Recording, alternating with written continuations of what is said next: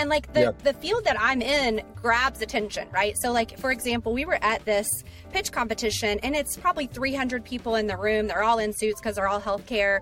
And everybody's looking down at their computer, looking down at their, phones or whatever. And my opening line is, I love my husband. I just don't care if we ever have sex again. And everyone's like, brr? Excuse me, like, who is this lady?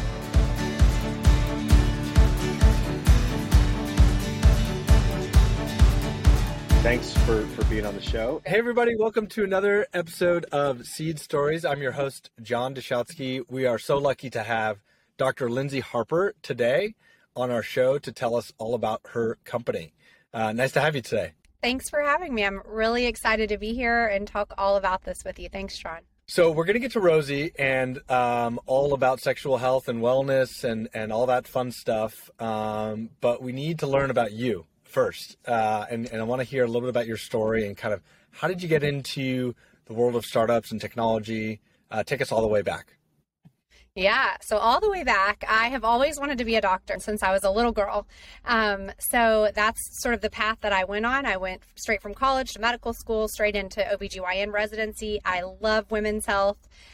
Super passionate about it. Still love it to this day. I happened to marry a startup person who I tell that he like hold his way into my brain with thoughts of innovation and thoughts of creativity. And we have that way. So yeah. Yeah, you do, which I love. Now I'm obsessed. But before I was like, no, like I have a very clear plan. I know what I'm going to do. I know how much money I'm going to make. Like, what are we doing here?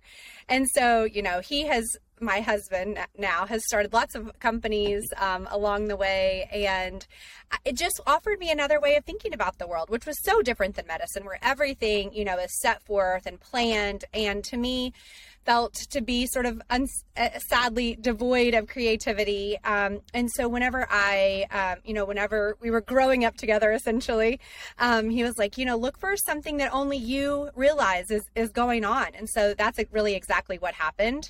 I don't think that I'm the only one that realized that it was going on, but I think, luckily I was able to put together the need and then the opportunity and kind of bring it to life. So it all kind of fell into place over, many years, as these things do. Well, it's amazing to hear that he was able to convince you, which sounds like his entrepreneurial journey was mostly positive. There's also the whole school of founders who are like, don't ever do it. It's awful. Like it's so hard. Like Elon Musk always says, it's like chewing glass and staring off into the abyss.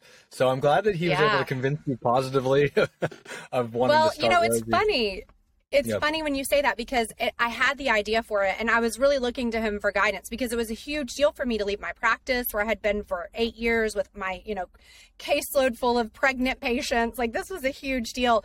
And I was like, Scott, do you think I should do this? And he literally at that point stepped completely back. He's like, you've seen everything that I've been through. Like I cannot tell you whether or not to do this. If you're going to do it, then it is going to be 100% your decision to own. And at the time I was a little bit, sad that he wouldn't help me more, but now I get it. And I'm thankful that it was my full decision to own and I wouldn't change it. Honestly, I love it. So. Yeah, there's something special about entrepreneurial couples and the fact that you are both in the world must make the dinner time conversations really special. Our kids might not think so, but we do. Oh my gosh. Yeah. My daughter's, every time I talk about startups, she's like, boring. Although I did take her to lunch once with 3 female founders and she walked away being very interested in it. So that's awesome. Maybe there's a future there, but enough about me. And I want to get back to sort of like that kernel of idea. What was the sort of insight you had around Rosy that really made you realize like, I have to do this? Yeah. So, it happened while I was in private practice. I felt very confident taking care of pregnant patients, doing surgery, offering contraception, working with menopause, things that we're trained to do in residency. But something that was coming up literally on a day-to-day basis were sexual health problems. And I'm not talking about STIs, which are a big deal, but I felt very comfortable in that realm. I'm talking about low sexual desire, trouble with orgasm, sexual pain, trouble with arousal. Like, these were all one big nebulous complaint to me that I had zero resources to help my patients. And so I thought at first, I'm like, well, maybe these are just my patients. Like, maybe I've amassed some, sexually unwell group somehow, or maybe it's my lack of training. Maybe I had a baby during residency. Maybe I missed it while I was on maternity leave. But I started asking around in these big groups of OBGYNs on Facebook, hey, what do y'all do for these things? No one has any training. No one has any ideas. And on top of that, they're having the same experience that I am, which is that they're hearing about it all the time. So there's this huge discrepancy between what's available, what we know how to do, and the number of people who need our help. And I was like, oh man, like, this is it. I felt like the world, was kind of coming together. And so I started looking around. I'm like, surely something exists. Surely someone's already working on this. What's going on? And there was nothing in the startup space, hardly anything in pharma. There are 2 FDA approved medications for women's sexual dysfunction compared to 26 for men. And we know what's going on, right, in the startup and funding space for men's sexual health. But what's, at this time, this is 2019, what's going on in the women's health space? Nothing for sexual health specifically. So I, felt like this was a huge opportunity. I learned that 43% of women have a sexual problem, and there's this huge need for innovation. So I went and joined a medical society where all they do is study women's sexual health and evidence-based interventions, became a fellow of that organization. And instead of opening a clinic here in Dallas, I thought, you know what, let's start a platform and really get these resources out to these truly, billions of women in the world who need these resources. Well, I mean, you started going down the road of trashing the venture capital and startup market, which one of my absolute favorite topics about how biased and frankly messed up it is that it's so difficult for female entrepreneurs. And I hope it gets better. We're working to make sure that it gets better. And there's a lot of positive indications that it could get better. But it also is impressive that you were like, oh, I'm going to go face first into that and start within women's health. So, around that time, you obviously had the idea, you knew that there was a big problem, what did you do next? There's often this meme around the early days of startups that it's like everybody's coding and they're taking tequila shots and working late into the night. Like, I always tell founders it's like not like that at all. You're sitting around in your boxer shorts or underwear or whatever, like trying to figure out what the heck I do next, So like, talk me through the going from problem to building, because that's a fun phase. Yeah. It was such a fun phase, so full of energy and creativity. And for me, there was like a lot less tequila involved and a lot more like mother of threeing and still delivering babies and, like all the things. Yeah. So it was just like whenever between patients, which is like, 10 minutes, I started just pouring through the medical literature, right? And that was where my journey started instead of coding, because I'm not, an engineer, nor am I super technical at this point. So I'm like, hey, if I'm going to make something, I do not want to be selling snake oil. I do not want to be another like CPG company that's, selling sexual wellness. I want to ground this in data. I want to be a representation of how I feel that healthcare should be, which is holistic and multidisciplinary. And I want to do something that I really think can change these women's lives in the long term, not just immediately, not be a Band-Aid, but in the longer term. So for me, that really involved educating myself, not only in the field of sexual health, but also around digital health, also around the research available in the area. How are we demonstrating results when it comes to pharmaceuticals, when it comes to other interventions? How can we build that into the platform and the product? So it was a lot of that early legwork to make sure that, if I was going to change careers and dedicate my life to this, that it would be something really meaningful that I could, as a physician, as a woman, really stand in with, a high degree of confidence. So instead of coding, it was just reading. Yeah. No, and by the way, that's all obviously market validation and research, like to make sure that you are the expert and you know the most. And I think that's incredibly important and also enlightening, especially if you have this hunch and it's being validated by the research that you're doing. That can be very rewarding as a founder in the early days. And I think that like every founder has a different style. Did you like wake up one day and say, I quit, I'm moving on, and I'm full time on Rosy? Did you do one leg in, one leg out? Like there's a bunch of different ways to do it. Yeah. My journey was I was like, I can't not do this. And so I just like resigned and was like, I have to focus on this full time. I don't always recommend that. So I would love to kind of hear what you felt, or sort of what you did during that time. Yeah. So for me, it was definitely a process. It was like, okay, the idea was there. Then I went to validate it. Then we started to think about what does the MVP of this look like?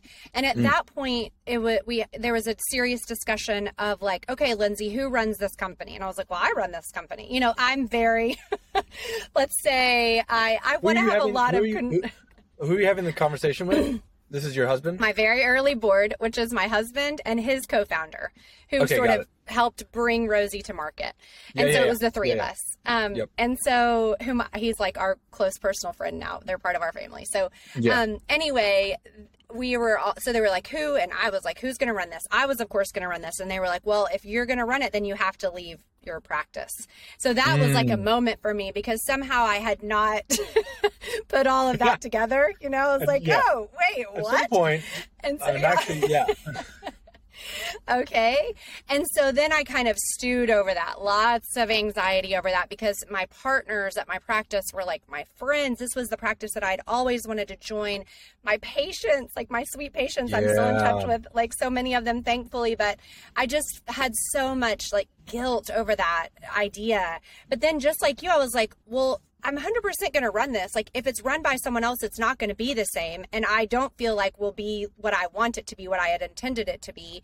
So I've got to do it, you know? And so that was it. It was like, I was threatened with the idea of someone else doing it, which I knew wasn't going to work out for me. So then I turned in my notice but I gave my practice like 6 months notice. So the whole time during that time we were developing, we were kind of getting MVP ready, but I was still seeing patients. And that's really because I needed my partners to be able to hire, and I needed my patients to be able to find another, person to take care of them. So it was a little bit of both. That sounds like a much more intelligent version than what I did. So like a nice slow reduction in work. And I think the thing that I want to normalize that you said is the anxiety and the stress around the change, right? Entrepreneurship is full of all these unknowns. And there's a lot of people who have great ideas, but the reason why they don't ever start the company is because of these unknowns. And after you are on the other side and you were in the day-to-day of building Rosy, I'm sure you felt fine and you were excited, right? Totally. But like the lack of understanding of the unknown is what really a lot of people wrestle with, which actually prevents them from actually doing anything, which is part of the reason why we have this show, is to really give people the courage to say, you know what, I can do this. It's cool to hear that, and that was part of your story. Yeah, well, I think you're exactly right. For me, honestly, if I look back like retrospectively, that was probably the hardest and biggest decision of this whole thing. Everything else, I can ask somebody how to do. I can figure out how to do it. I can learn by trial. That was the biggest sort of leap that had to be made. And I'm still great friends with my partners. I don't think most of my patients hate me. And so, it all worked out. It worked out. And I'm so thankful that I had the support that I needed to make that happen. Honestly. Let's also be honest, like there's a financial component here, right? Like you're a doctor, huge. you're making good dough, and like you're going to be a startup person eating ramen soup all of a sudden. Like that's it was a huge different change. world, Yeah, right? Absolutely, And you've got kids. You've got kids at this time. 3 kids. Yeah, right. Yeah. So, gosh, such a big decision to make, and applaud you for the courage for even doing it at that time, right? So, so that leads me to like, how did you finance the company at the very beginning? And obviously, we're going to get to the raise that you did, the larger raise. But I wanted to just kind of hear what that early bootstrapping and paying the bills looked like. Yeah, so this is a cool part of our story, which is that the company that Scott, my husband, and his co-founder Mark founded, which is called Dialexa, quick plug. They founded it about almost 12 years ago now. So right before, four weeks before our first daughter was born, my husband was like, I'm starting a new company. I was like, of course you are.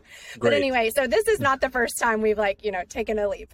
But so anyway, the company that they started, they do technology consulting, and they have a labs component where they spin out startups out of their company. And they have done this 2 other times prior to Rosy. So this would have been the third time that we did this. So basically the way it goes down is it's only internal projects to the company. They counted me as an internal person, thankfully. So you pitch to the company-wide, and they vote, who wants to, or if a majority want to participate in the project. And then the people who want to participate in the project can work on the project for equity, basically in it. So it's a bunch of individual, designers, engineers, all the people needed to do stuff like this, and they work for equity in the company. That is so amazing. Yeah, it was great. Yeah, and also the fact that these are known quantities, that you're not having to go out and hire a whole new crew of folks. Huge, especially as a non-technical founder. I would have been sunk from the beginning. You know what I mean? I don't even know how to have these conversations. I don't, now we're 3 years into it, so I'm much more educated. But at the beginning, it was like going into medicine and not having any medical training, whole other language, a whole other set of frameworks, so I'm so thankful that transition happened how it did. And this is exactly why, I recommend to a lot of first-time founders or early, founders who don't know what they're doing, to look at accelerators, to look at incubators, not because I don't believe in them, but because that, I guess, historic knowledge base and the network and the sort of implied base of people who can directly work on the project is just so valuable. And you've got many, balls that are in the air. And so the last thing you need is to start to build a team from scratch. And so that was a really great and serendipitous opportunity. So yeah. Where are we? Give me a time range. What year are we in right now? This is early 2019. So Rosy, the product, launched in the App Store for the first time on Valentine's Day of 2019. So this is all happening late winter, early spring of 2019.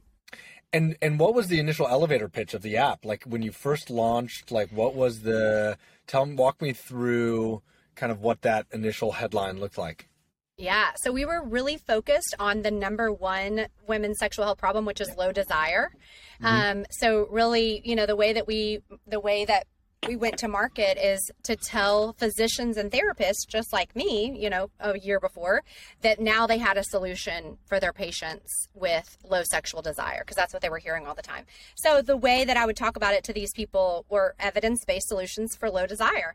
And what that does is that it saves the physician time, right? They don't have training or time that they need to focus on these problems, but it also gives something valid and credible to their patients as well. So it's really a win-win for that interaction. And that's kind of how we launched. Literally on Valentine's Day, I went around to all my friends' practices here in Dallas, and I was like, "Hey, Rosy's in the App Store. You can tell your patients now."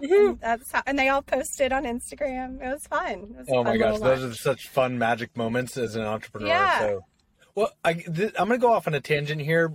This is very self-serving because I just find it very deeply fascinating. But my I guess I would say stupid response to low desire for patients would be to just get a new partner.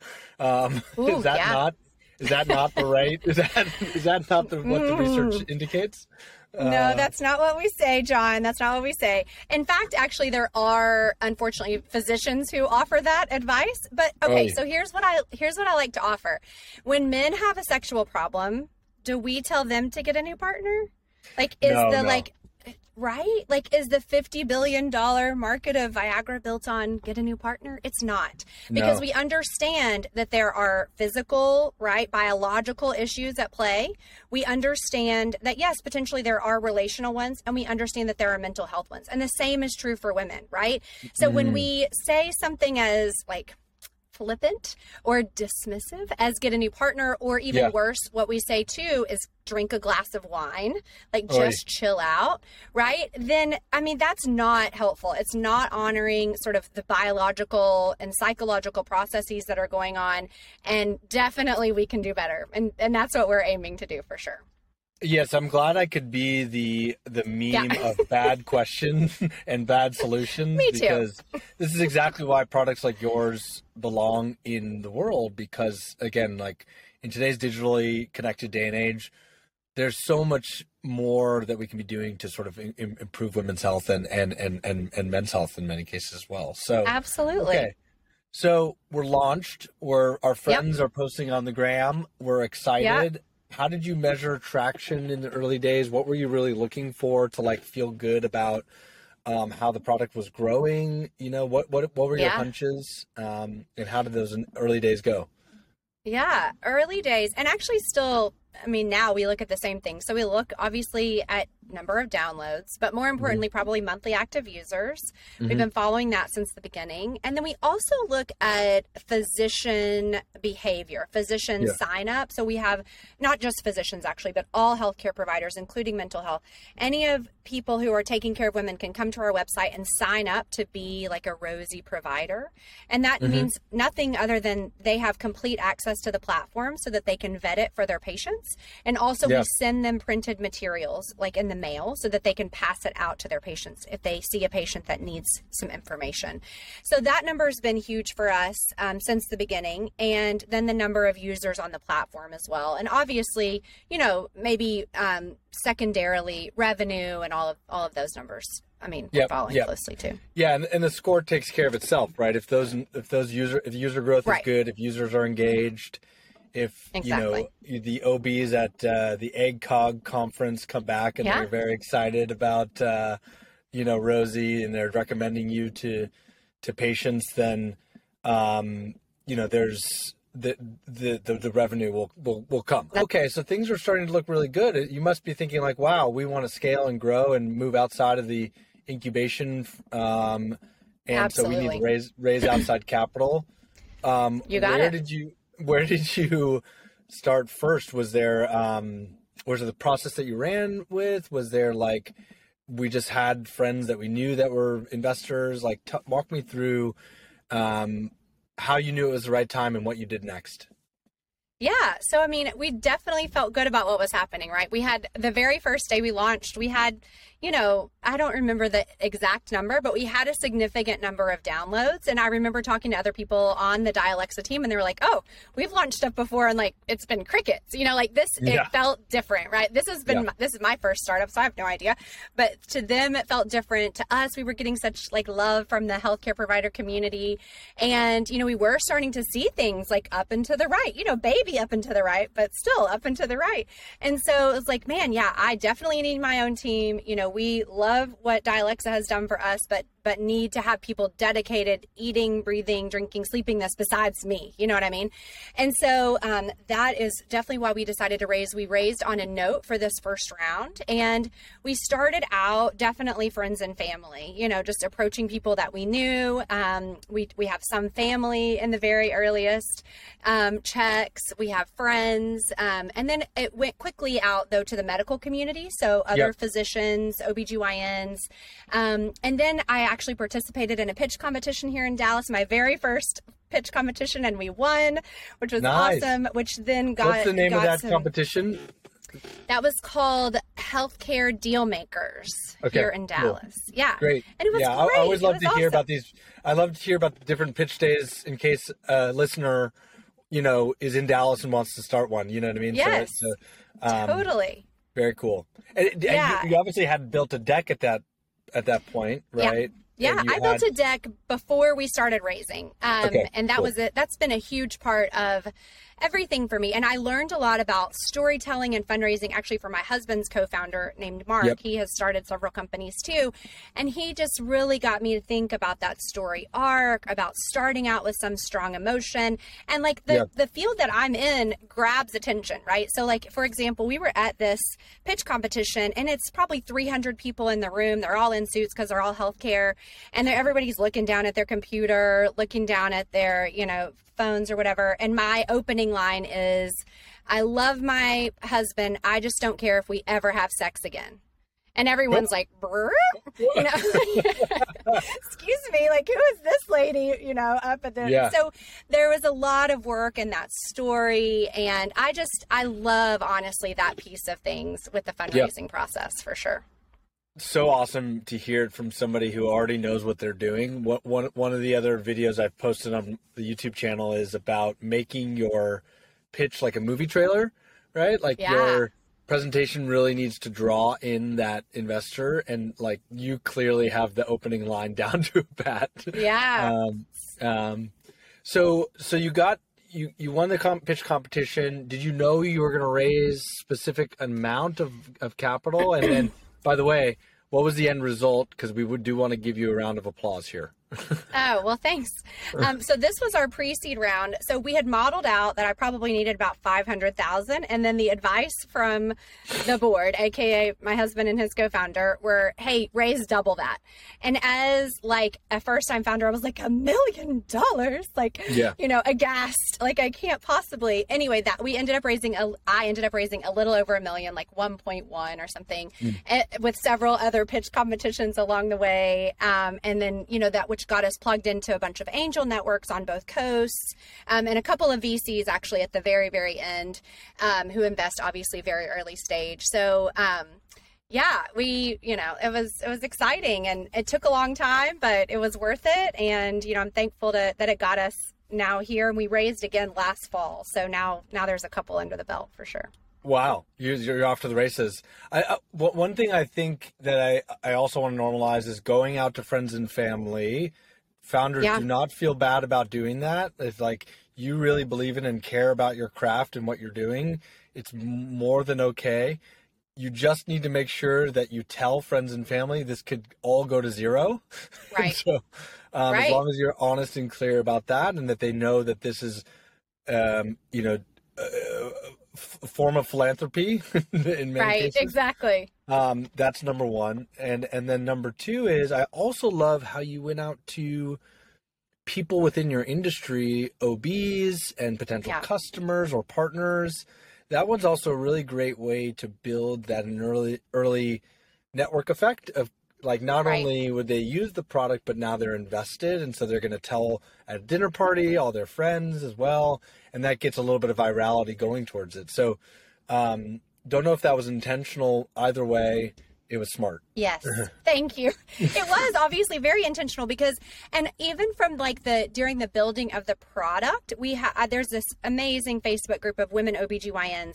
And I feel still to this day, like the more that I can get the input and investment, both monetarily, but also from a product perspective or from, a patient perspective in the product, like the better and the stronger that we will be, right? Because you're right. That is such a huge network for us in terms of dissemination, also in terms of content creation, in terms of reputation. Like there's so much that the healthcare provider community does for us, and they've been involved in it, obviously since the very beginning. Congrats on the fundraising success. The round of applause is here. Thank you. And the place I love to end on is what lies ahead. What do the next 12 months look like for Rosy, and what do the next 10 years look like? Yeah. We have so much going on. It's so exciting, and I'm still as excited about it today as I was when we first started because of the continued support and the continued difference that we can feel as a team and as a company that we're making in the world. So I just spoke at ACOG. I was wondering how you knew about ACOG because that's sort of insider lingo. But yeah. Well, our portfolio company, Ruth Health, which does. I did not know that. We exhibited next to Ruth at this conference. Fantastic. Yeah. I know. That's so Alice and Audrey are fantastic. But this is your show, and love them. That's great. Yeah, that's great. That's great news. Yeah. So I got to speak there about women's sexual health. We're, continuing to grow our network. So right now we have more than 6% of OBGYNs recommending Rosy, more than 4,000 doctors and therapists across the country. Immediately next steps, we worked on incorporating coaching into our subscription plans, which has been so exciting for our users and really had a positive impact on the business as well. So we'll be looking at expanding geographically pretty soon, which is an exciting prospect for us.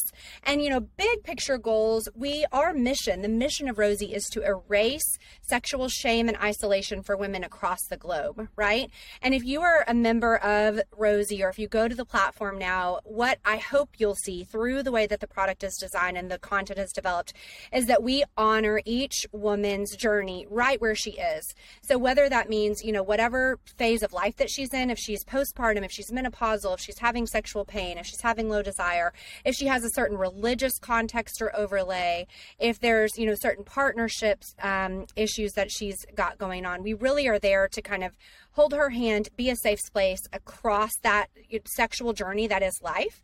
And we want to do that really for the world. And I think that is such a compelling and unique and meaningful opportunity that there's such a vast, space for us to fill and really make a difference in the lives of women and their partners. And then obviously their families, just really in a really important way. So really excited to be working on all that stuff. Well, I'd love for everyone to check out the work that we're doing. You can go to our website at meetrosy, meetrosy.com, or just search Rosy, Rosy, in either app store and let us know what you think.